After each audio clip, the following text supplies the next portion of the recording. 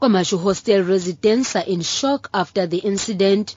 The area is known for politically motivated killings and criminal activities. The hostel has seen a number of political killings in the recent past. Most of these incidents take place at night. Residents say the victims were killed in cold blood. Family members of the deceased say their relatives were getting ready to go to work when they were attacked. The father of one of the victims was too distraught to speak. Police spokesperson Jay Naika says they are investigating the motive for the attack. Naika says more police will be deployed to the area to ensure peace and stability. The indications in terms of the motive are still unclear at this stage. We don't wish to speculate.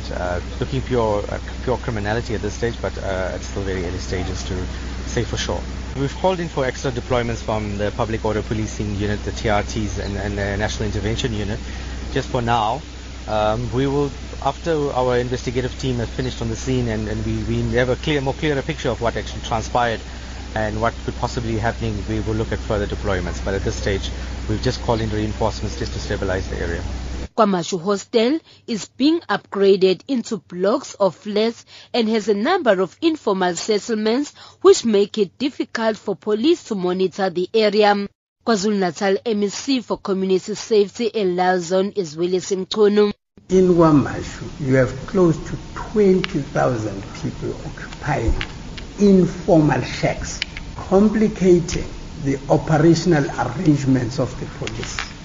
But also, when you have to track those people in the shacks, the manner in which they are set up, you are trying to track people you do not know because you don't even know who stays in which one of the shacks. Community members are calling on government to meet them so that they can discuss solutions. They are calling for more police visibility in the area. Mchunu, however, says this was an isolated incident. Police are commanded. When they have to be deployed, there must be a reason why they are deployed. From all information that has been given to me around just the circumstances, it doesn't look like there was a great need for a permanent deployment.